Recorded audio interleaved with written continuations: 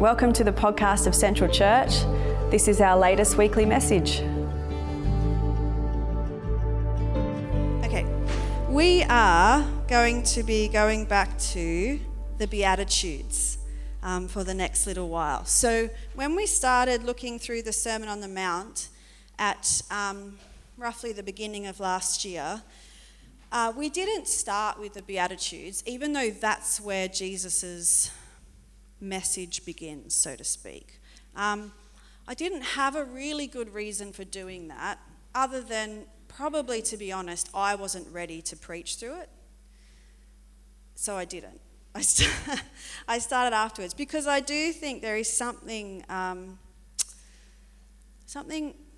profoundly wonderful about these statements. I didn't want to talk about them without having the time and the space to actually really get the goodness out of them. And so we started after that, always with the intention of coming back to the Beatitudes. And so I've been sitting in these for a little while. I've been reading and studying these for a little while and trying to work out how we're going to do it. And I thought, well, we could do these in one sermon. We could do them in three. Like you can do, well, I can make up what I can do whatever I want. So, but as I've been reading and I've just thought, you know what? There is enough depth and beauty and challenge in each one of these statements to do us for the rest of our lives, basically. And so probably we're just going to take them a week at a time, which might take us a while because there's other bits that come in like Easter and stuff like that. So that's the current plan, to just finish off our Sermon on the Mount by just walking our way very slowly through the Beatitudes and looking at them and letting God speak to us and encourage us and challenge us as we go. So that's what we're going to be doing for the next little while. So tonight we're just going to be looking at the very first one, which is, "Blessed are the poor in spirit, for theirs is the kingdom of heaven." So before we dive right in, I just want to rewind and remind you of the context of this time of Jesus' life and the way that Matthew has positioned these 3 chapters of Jesus' teaching at the beginning of his gospel. And so in Matthew chapter 4, at the very end of chapter 4, so we've had Matthew doing the birth narratives of Jesus, we've had Matthew doing the genealogy, we've had Matthew writing about the baptism of Jesus and Jesus' very early days of ministry, calling disciples, healing many people. And then right at the end of chapter 4, it says this: "Large crowds from Galilee, the Decapolis, which was just known as a group of 10 cities, Jerusalem, Judea, and the region across the Jordan followed him." So Jesus has done enough really wonderful things to attract a crowd, basically. Now, when Jesus saw all these crowds of people following him, he went up onto a mountainside and sat down. His disciples came to him, along with all the crowds, because they were following him and all around, and he began to teach them. And he began by saying, "Blessed are the poor in spirit, for theirs is the kingdom of heaven." And then as Matthew sort of chunks it together in scripture, then there's like 3 chapters of the Bible of Jesus' teaching. But I guess I wanted to remind you that this whole sermon of Jesus is directed to the disciples, but also to the crowds. So Jesus had done enough wonderful things that all the people were following him. And so he goes up the mountain and sits down and begins to teach and talk about the way of God as he sees it. And I think some of these things are really important in what Jesus is doing, because Matthew is making almost a direct comparison between Moses and Jesus. I don't know if Jesus was making that direct comparison. Maybe he was, but Matthew certainly was, as he structures this account. Because, you know, the giving of the 10 Commandments and the law to Moses was totally a known narrative in the Jewish people. So we all know that Moses goes up the mountain to get the 10 Commandments and bring it back down to the people. And Matthew kind of writes in such a way that he's sitting Jesus alongside of Moses as Jesus goes up the mountain to bring a new way to the people. So he's just making a parallel. And I want to point out a few differences, I think. Compare the pair, Moses and Jesus, because there are some differences between what happened with Moses and what Jesus is doing.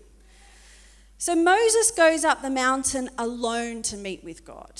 It was basically Moses only. There's a few reasons for that. One, primarily, which the people were generally totally freaked out and didn't want to go themselves. So Moses goes on behalf of the people, and God is happy to speak to the people through Moses. But when we've got Jesus, it's like, it's not Moses going up the mountain just to meet with God. It's God has come down to earth to be with his people. So there's kind of like these direct parallels, a difference between Moses and Jesus. When God gives Moses the 10 Commandments on Mount Sinai, the people are afraid and they remain at a distance. But we've got crowds following Jesus up the mountain in this thing.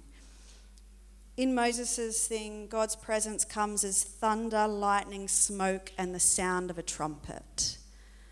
And in Matthew's rendition of what Jesus did, we've got God sitting down for a chat. Two very different pictures of the holiness of God. Both good, both true, both real. And I'm being a bit naughty when I say God sits down for a chat. To sit down and teach was actually an act of authority in the time of Jesus. Like if I was in first century Judea, number one, I wouldn't be allowed to speak as I'm a woman. But anyway, if I was, I wouldn't be standing in front of you, I would sit. Because to be seated was the position of authority. So Jesus is sitting down in the place of authority to teach the people.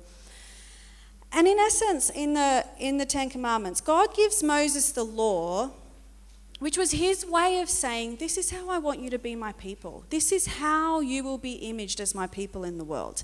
It wasn't given necessarily as a list of 10 rules that you must obey, but this is what to be a person of God looks like.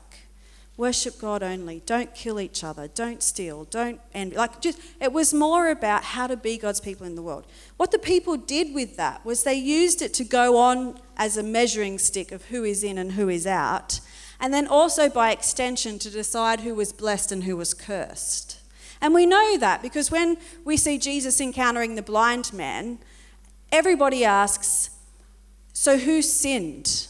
Him or his parents? Because obviously he's in a pretty crap place. Something's gone wrong, therefore it must be sin. So for them, all evidence of being in a bad place had to do with sin.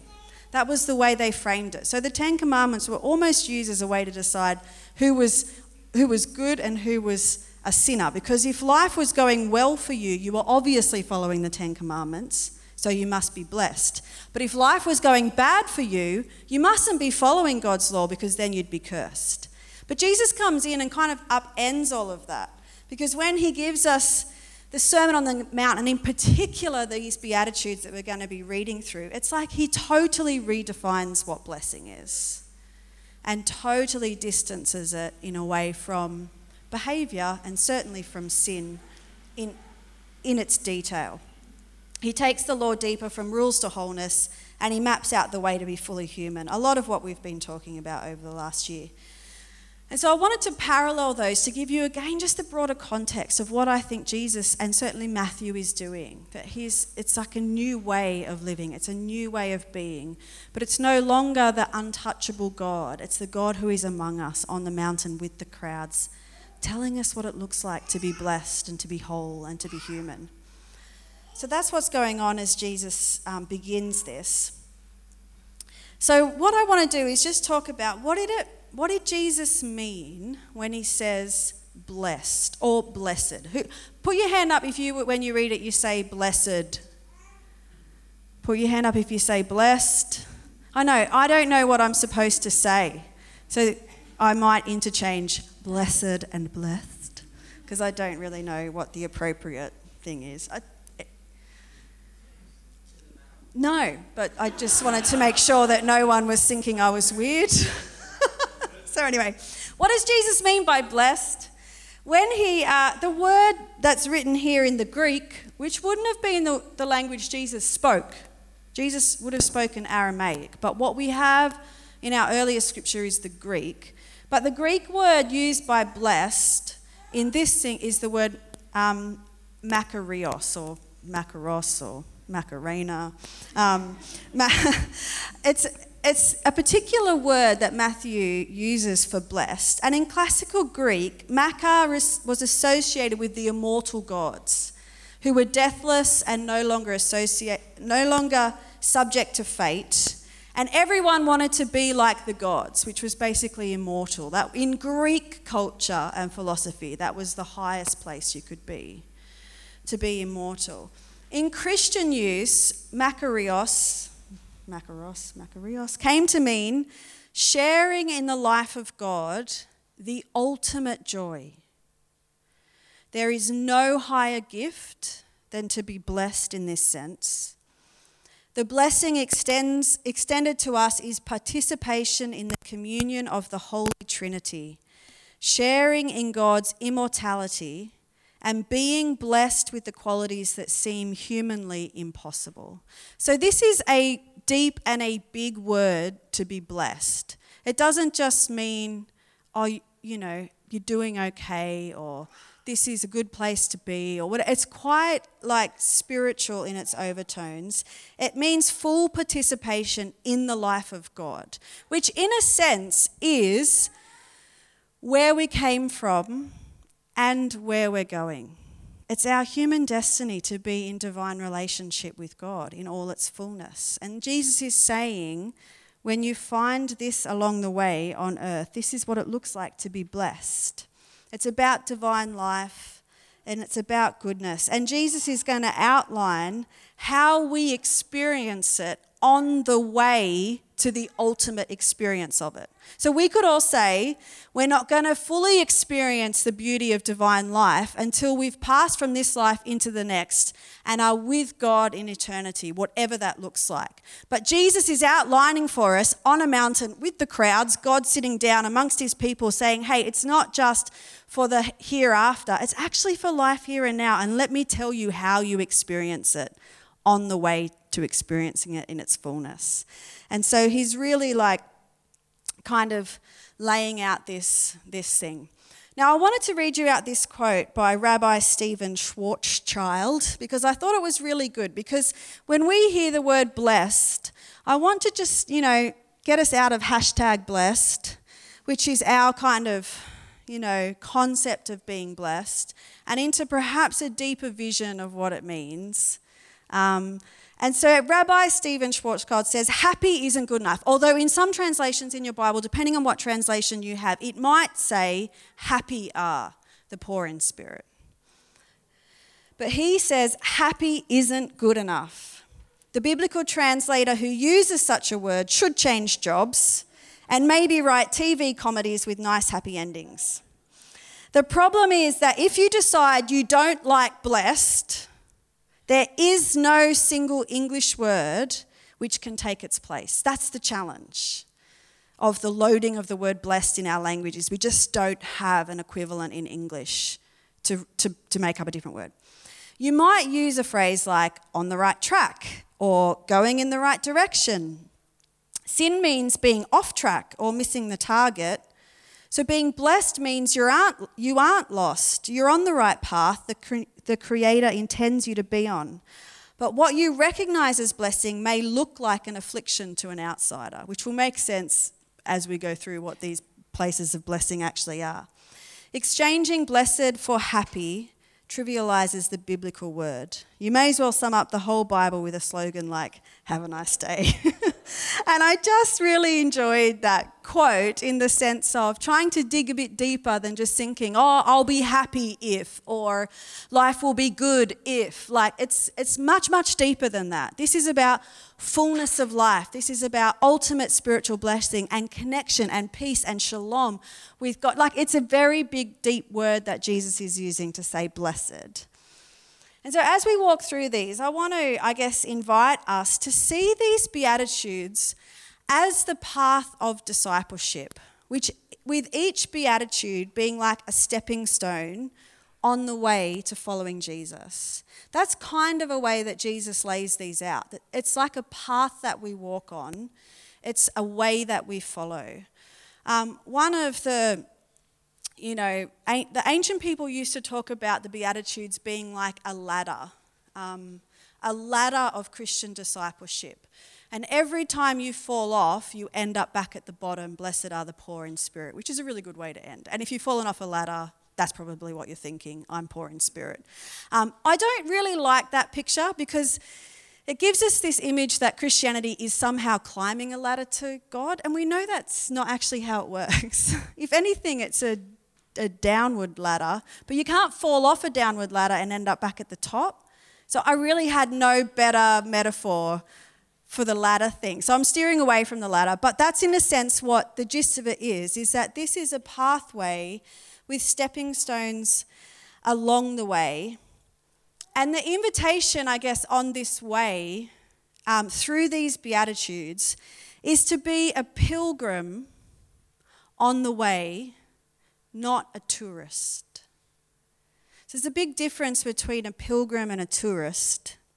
A pilgrim is someone who is finding God on the path along the way to finding God. That's what a pilgrim is, someone who's seeking God on the journey to seeking God. But a tourist is someone who's looking for an experience of an exotic location so they can take a photo of a foreign place and see something different. There's a very big difference between a pilgrim and a tourist. If you see pilgrims in holy places, they're weeping because they've found what they're looking for. But you'll know a tourist by the camera hanging around their neck, and they're there to take a photo of this place, whatever it is, but I want to go home and show it. There's a very big difference between being a pilgrim and a tourist. A tourist takes a souvenir to remind them of a strange place they once visited. But a pilgrim knows that that place that they've found is what they've always been longing for. So I want to invite us to actually see these Beatitudes as the way of pilgrimage to God. These aren't destinations that we sometimes visit in life and take a photo and remember, I remember what it felt like to do that, yeah. Once I mourned, I was comforted. That was nice, let me tell you the story. It's not about that. It's not about, I once went here. It's actually about the way that Jesus is inviting us to follow in order that we might find God every step of the way, along the way to finding God. So these Beatitudes, in a way, are an invitation towards pilgrimage. We should be able to say of the Beatitudes, this is the way. This is the way to divine life. This is the way I find God. And so as we talk through them, I'm going to invite us to look at each of these Beatitudes as both location and invitation. We're going to look at them as location because essentially these are about geography. Jesus is saying that place is where you're blessed. So it's like location. When you find yourself in that place, and we're going to talk through the places, they're the places of blessing and divine life. So it's geography. It's location. It's being placed somewhere. But also, when we don't find ourselves always in that place, we can see the Beatitudes as invitation to be in that place in some way. So that we're not just tourists saying, once I hungered and thirsted for righteousness. That felt good. But it was many years ago. The invitation is actually to be like, those who hunger and thirst for righteousness, that's the place of blessing. And when I'm there, I can enter fully into the blessing and the divine life. And when I'm not there, the invitation is always, that's where you want to know God? Go find him there. Does that make sense? We're going to look at location and invitation as we go through these. And so tonight's one is, blessed are the poor in spirit. Blessed are the poor in spirit. How can we see this both as location and invitation? That when we are in this place, this is where divine life is. And when we're not in this place, the invitation is always from God to come to be in this place. So here are a few different translations of that beatitude. Blessed are the poor in spirit. How blissful the destitute, abject in spirit. Blessed are those who humbly recognize their need for God. Blessed are those who are poor at being spiritual. You're blessed when you're at the end of your rope, which is how Eugene Peterson translated it in the Message. When Jesus used the word blessed are the poor in spirit, he used quite a word for poor that didn't just mean the general poor. So when we read that crowds followed Jesus and they followed him up the mountain and he sat down and he talked to them, you need to know that every single person in that crowd was poor by your standards. They're peasants under Roman occupation. They are probably living hand to mouth. So they don't have Netflix. And probably their entire family, including great aunt Mabel, is living in their little house. You know, they didn't have their own room. You know, like we're talking like poor by our standards. But that's not the word Jesus used to say, blessed are the poor in spirit. He used the word destitute. So if you imagine that in Jesus' day, like 80% of the crowd in front of him was the poor, well, he's talking about like the bottom of the bottom. The bottom 10, 20% of society. Blessed are they. They're the blessed, those who are destitute. So it's quite a confronting word. And in Matthew, if you compare the Beatitudes between Matthew and Luke, you see Matthew adds, blessed are the poor in spirit, whereas Luke just goes all guns blazing and says, blessed are the poor. So we're not preaching from Luke, so we'll preach from Matthew. But I do want to say there is a preferential treatment of the poor in the Gospels. And Luke goes straight to it when he says, blessed are the poor. Matthew adds, blessed are the poor in spirit. I think both are good. Let me read you this quote by Jim Forrest. Without poverty of spirit, we cannot begin to follow Christ. What does poverty of spirit mean? It's my awareness that I cannot save myself, that I am basically defenseless, that neither money nor power will save me from suffering and death, and that no matter what I achieve and acquire in this life, it will be far less than what I wanted. Poverty of spirit is my awareness that I need God's help and mercy more than I need anything else. Poverty of spirit is getting free of the rule of fear. Fear being the great force that restrains us from acts of love. Being poor in spirit means letting go of the myth that the more I possess, the happier I'll be. It is an outlook summed up in a French proverb. When you die, you carry in your clutched hand only what you gave away. Poverty of spirit is a letting go of self and of all that keeps you locked in yourself. Poverty of spirit is basically that recognition that more than anything else in this world, we need God. Without him, I am nothing. It sums up deep humility. It's the reason for repentance. It's the reason we fall to our knees in worship. It's because we acknowledge that, our basic state is that without God, I'm nothing. And it's not a woe is me, slash my wrists, I'm a worm kind of false humility, but it's just a genuine acknowledgement that for all our chasing after the things of this world that might bring happiness or contentment, basically, you know what? Without God, it's all meaningless, a chasing after the wind. It's a knowledge that, we are desperate for the mercy of God in every moment. And it's living in that place, knowing that all of our riches and our material possessions, they don't satisfy us. And perhaps even the pursuit of them is a problem. because it leads us into thinking that they will satisfy us. And maybe when we're locked in that place, we're not experiencing the full life of God. And so it's a really kind of deep place, and really you can't start the spiritual journey without starting there. It's step one in recovery movement, my own helplessness. We can't come to the life of faith or to spiritual life with anything other than the knowledge that without God I am nothing. Without the work and the life of Jesus Christ, everything else is meaningless. So it's the starting place, and it's the place we come to when when we're climbing the ladder of spiritual life and we fall off. It's the place we come back to. It's the bottom rung. It's the place of being poor in spirit. Let me just pass this out for us a bit so that we can perhaps see ourselves in this a little bit clearer.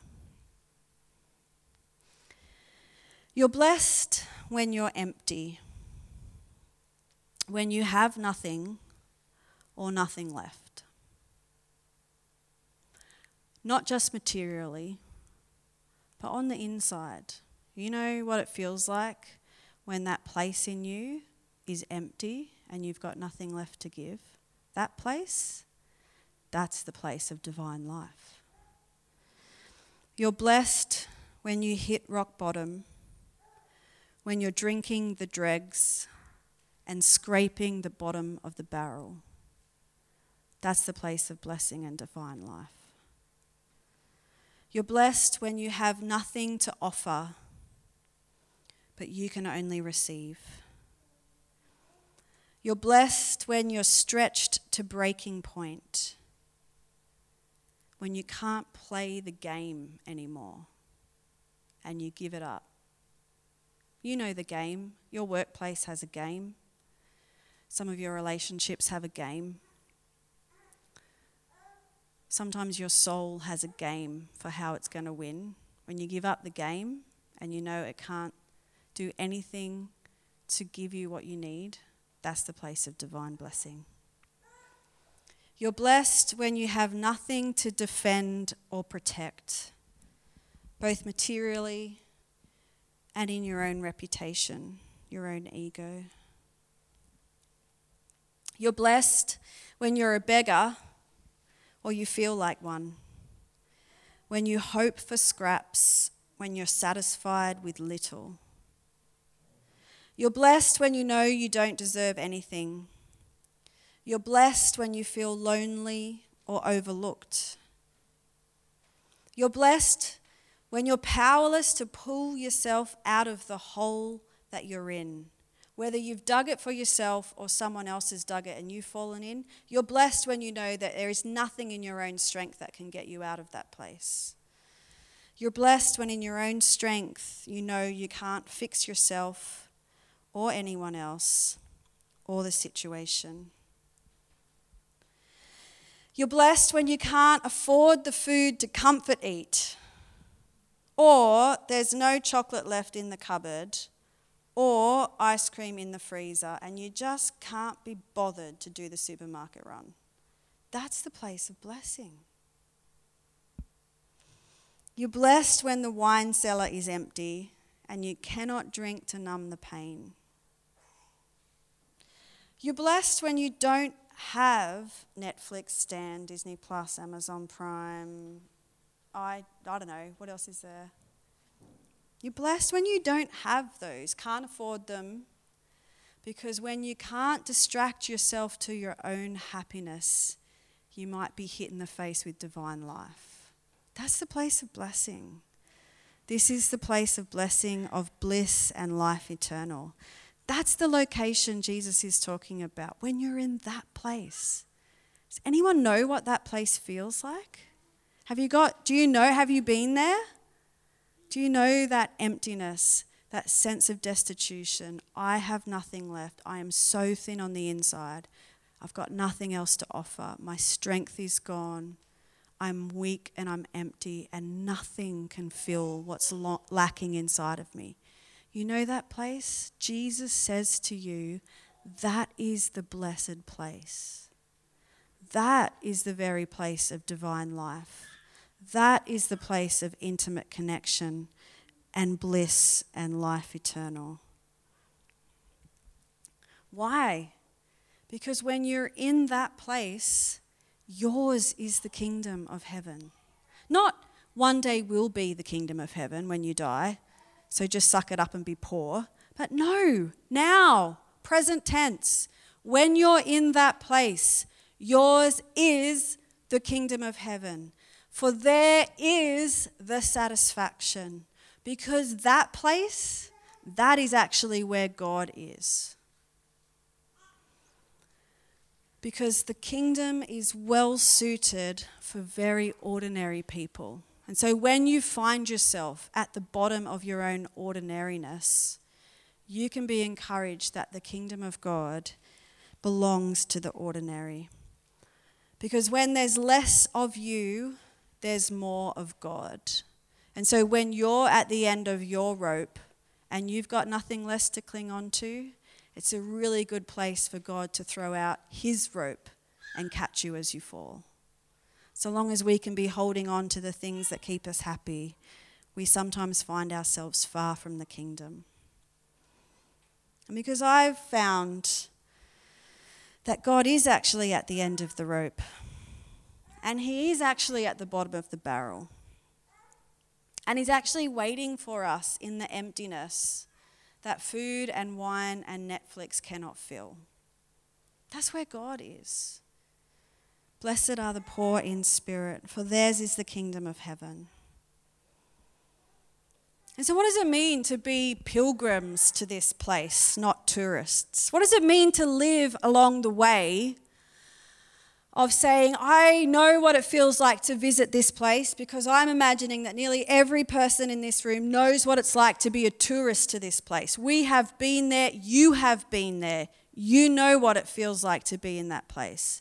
So what is the invitation from Jesus? To not just be a tourist to the place of poor in spirit, but to be a pilgrim on the way, knowing that the place of being poor in spirit is the way to the way of finding God. What does it mean to choose to know that to be blessed in that place, to experience divine life in that place, is not just the happy ending at the end of a bad phase, but is actually the place where we find God?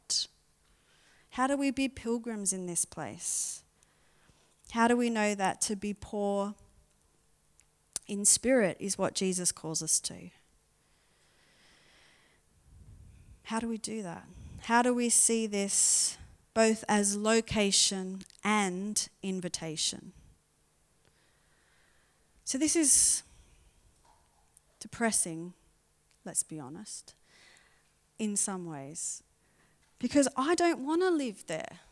Anyone want to live there? Hands up. Anyone want to live there? No, I don't like. I hate that feeling. I hate that feeling of being empty. I don't like the feeling of being lonely. I don't like the feeling of being at the end of my rope. I quite enjoy, thank you very much, having meters of rope below me that I can still clutch on my way down, so that I feel a whole lot better about how I'm going to rescue myself before I prefer that as a way of life than to living somehow at the bottom. And now look, I'm not saying let's all just live in woe. Jesus is not saying let's all just be depressed and live at the bottom of the barrel. I think he's trying to say that the invitation to divine life does include you giving up everything that keeps you from realizing you are utterly desperate for God. And that most of us on any given day have a pocket full of behaviours and things that we use to keep us away from poor in spirit.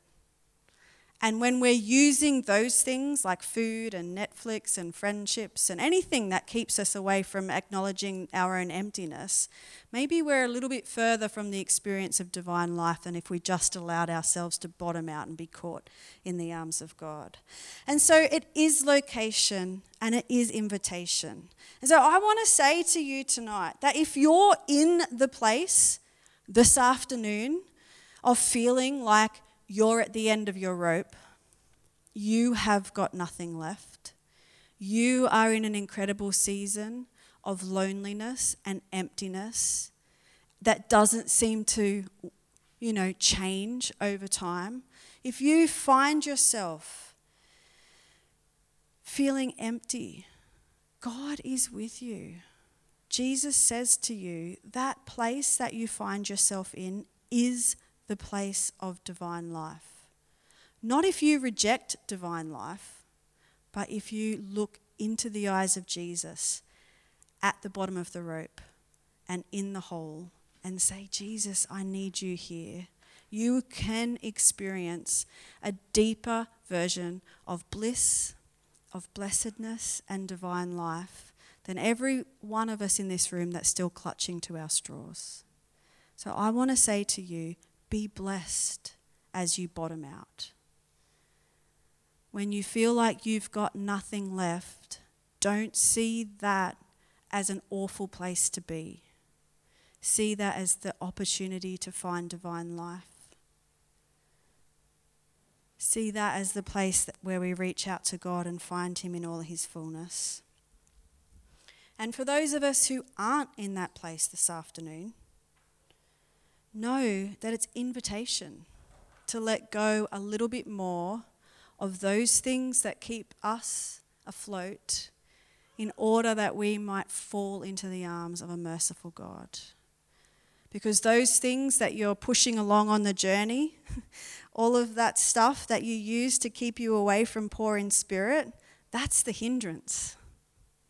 It's not the answer. That's the hindrance. So maybe the call of God to you tonight, the invitation might be to let one of those things go. Do you numb out on TV every night?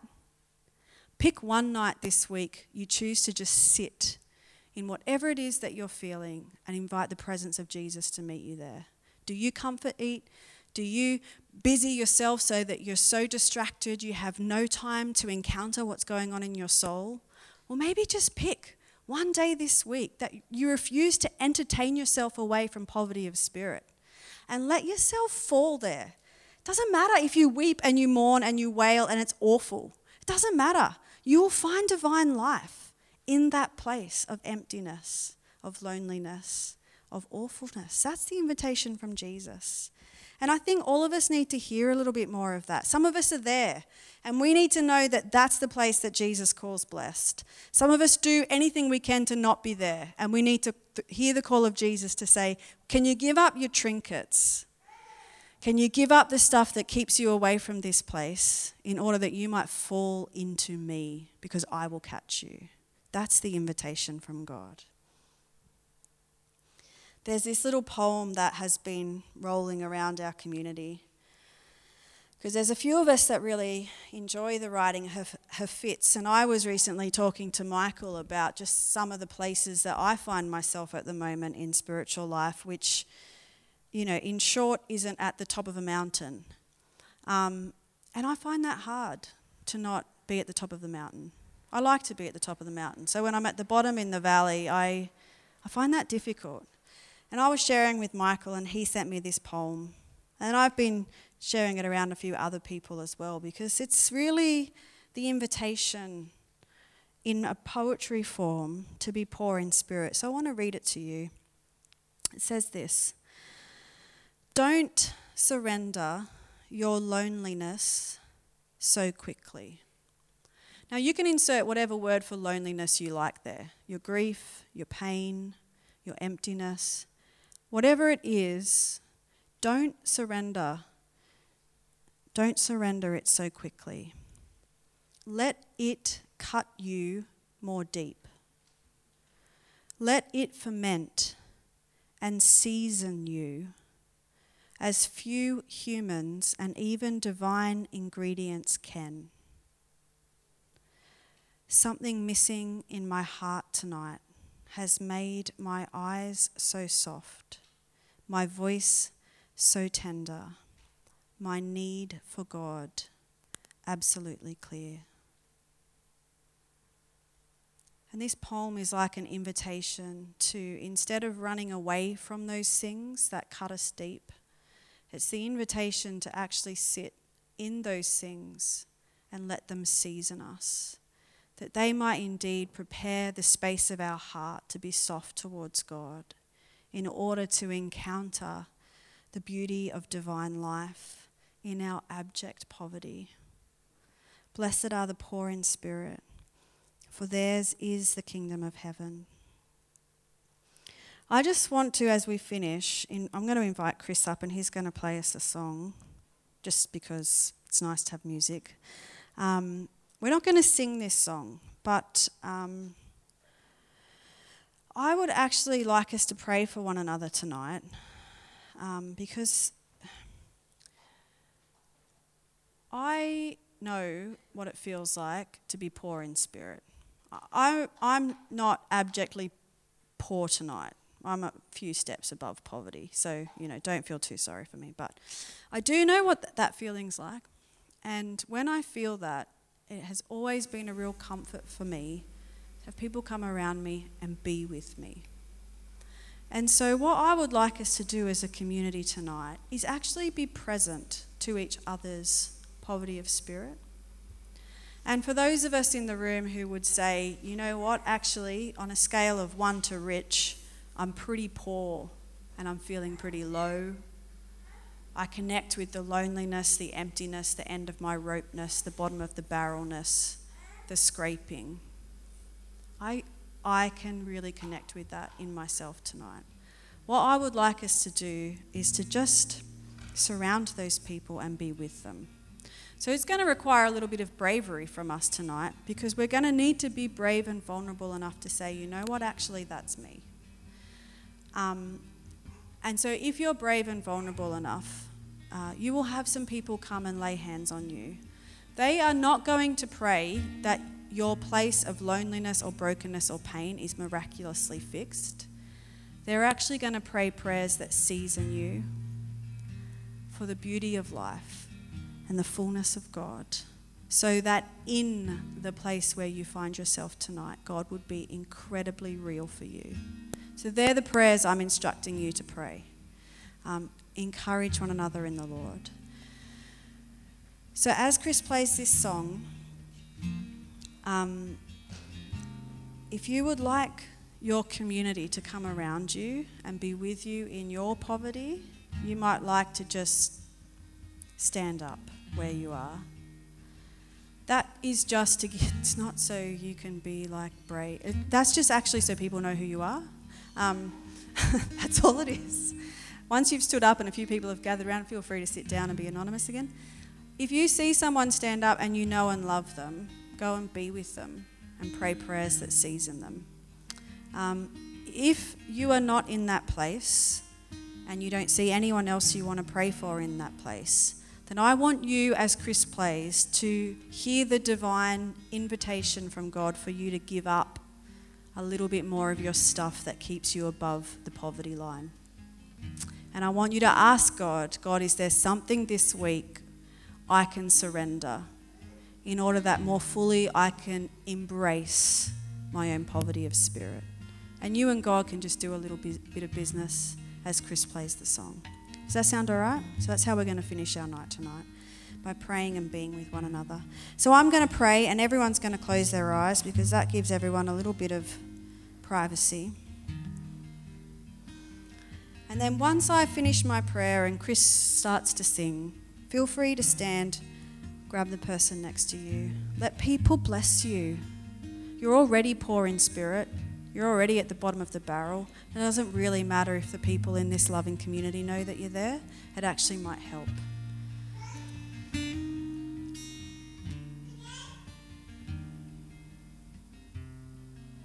Holy Spirit, we just open the eyes of our heart a little wider to you.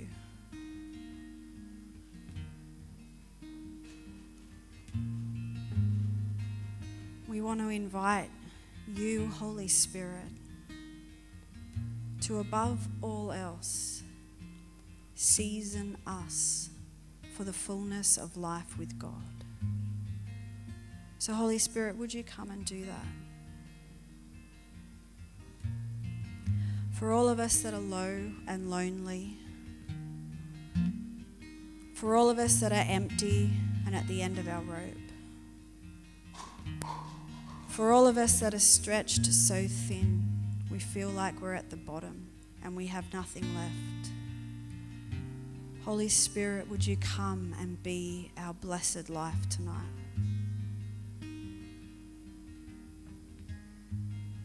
Holy Spirit, would you remind us that when we are in that place, that the kingdom of heaven is ours, that God is there, that perhaps God is even waiting for us in that place and longs for us to just let it go, that we might fall into the arms of his embrace.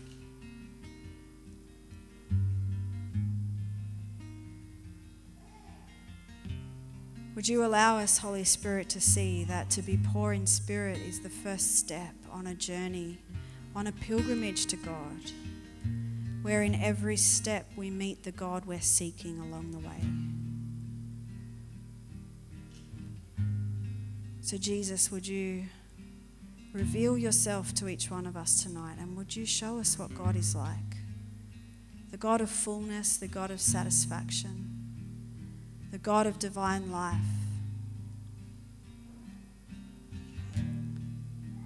And for Holy Spirit, for those of us not quite in that place this afternoon, would you speak to us about what it might look like for us to live a little bit more poor in spirit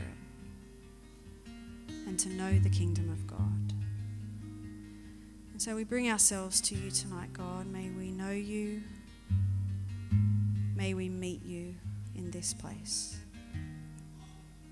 Amen. If you would like someone to pray with you, to bless you, to season you with words of kindness and blessing, just stand where you are and people will gather and pray. And Chris will sing and we'll just spend some time digesting all of this in the presence of God.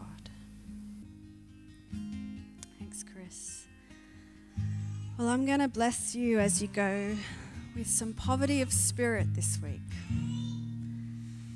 In all the poor and lonely and empty places that you find yourself, may you know the goodness of God.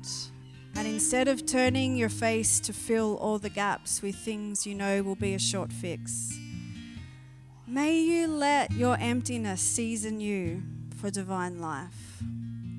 And may you be willing to sit in the gap and the emptiness in order to wait for the goodness of God to meet you. So go and be blessed, as Jesus says, blessed are the poor in spirit, for theirs is the kingdom of heaven. Amen.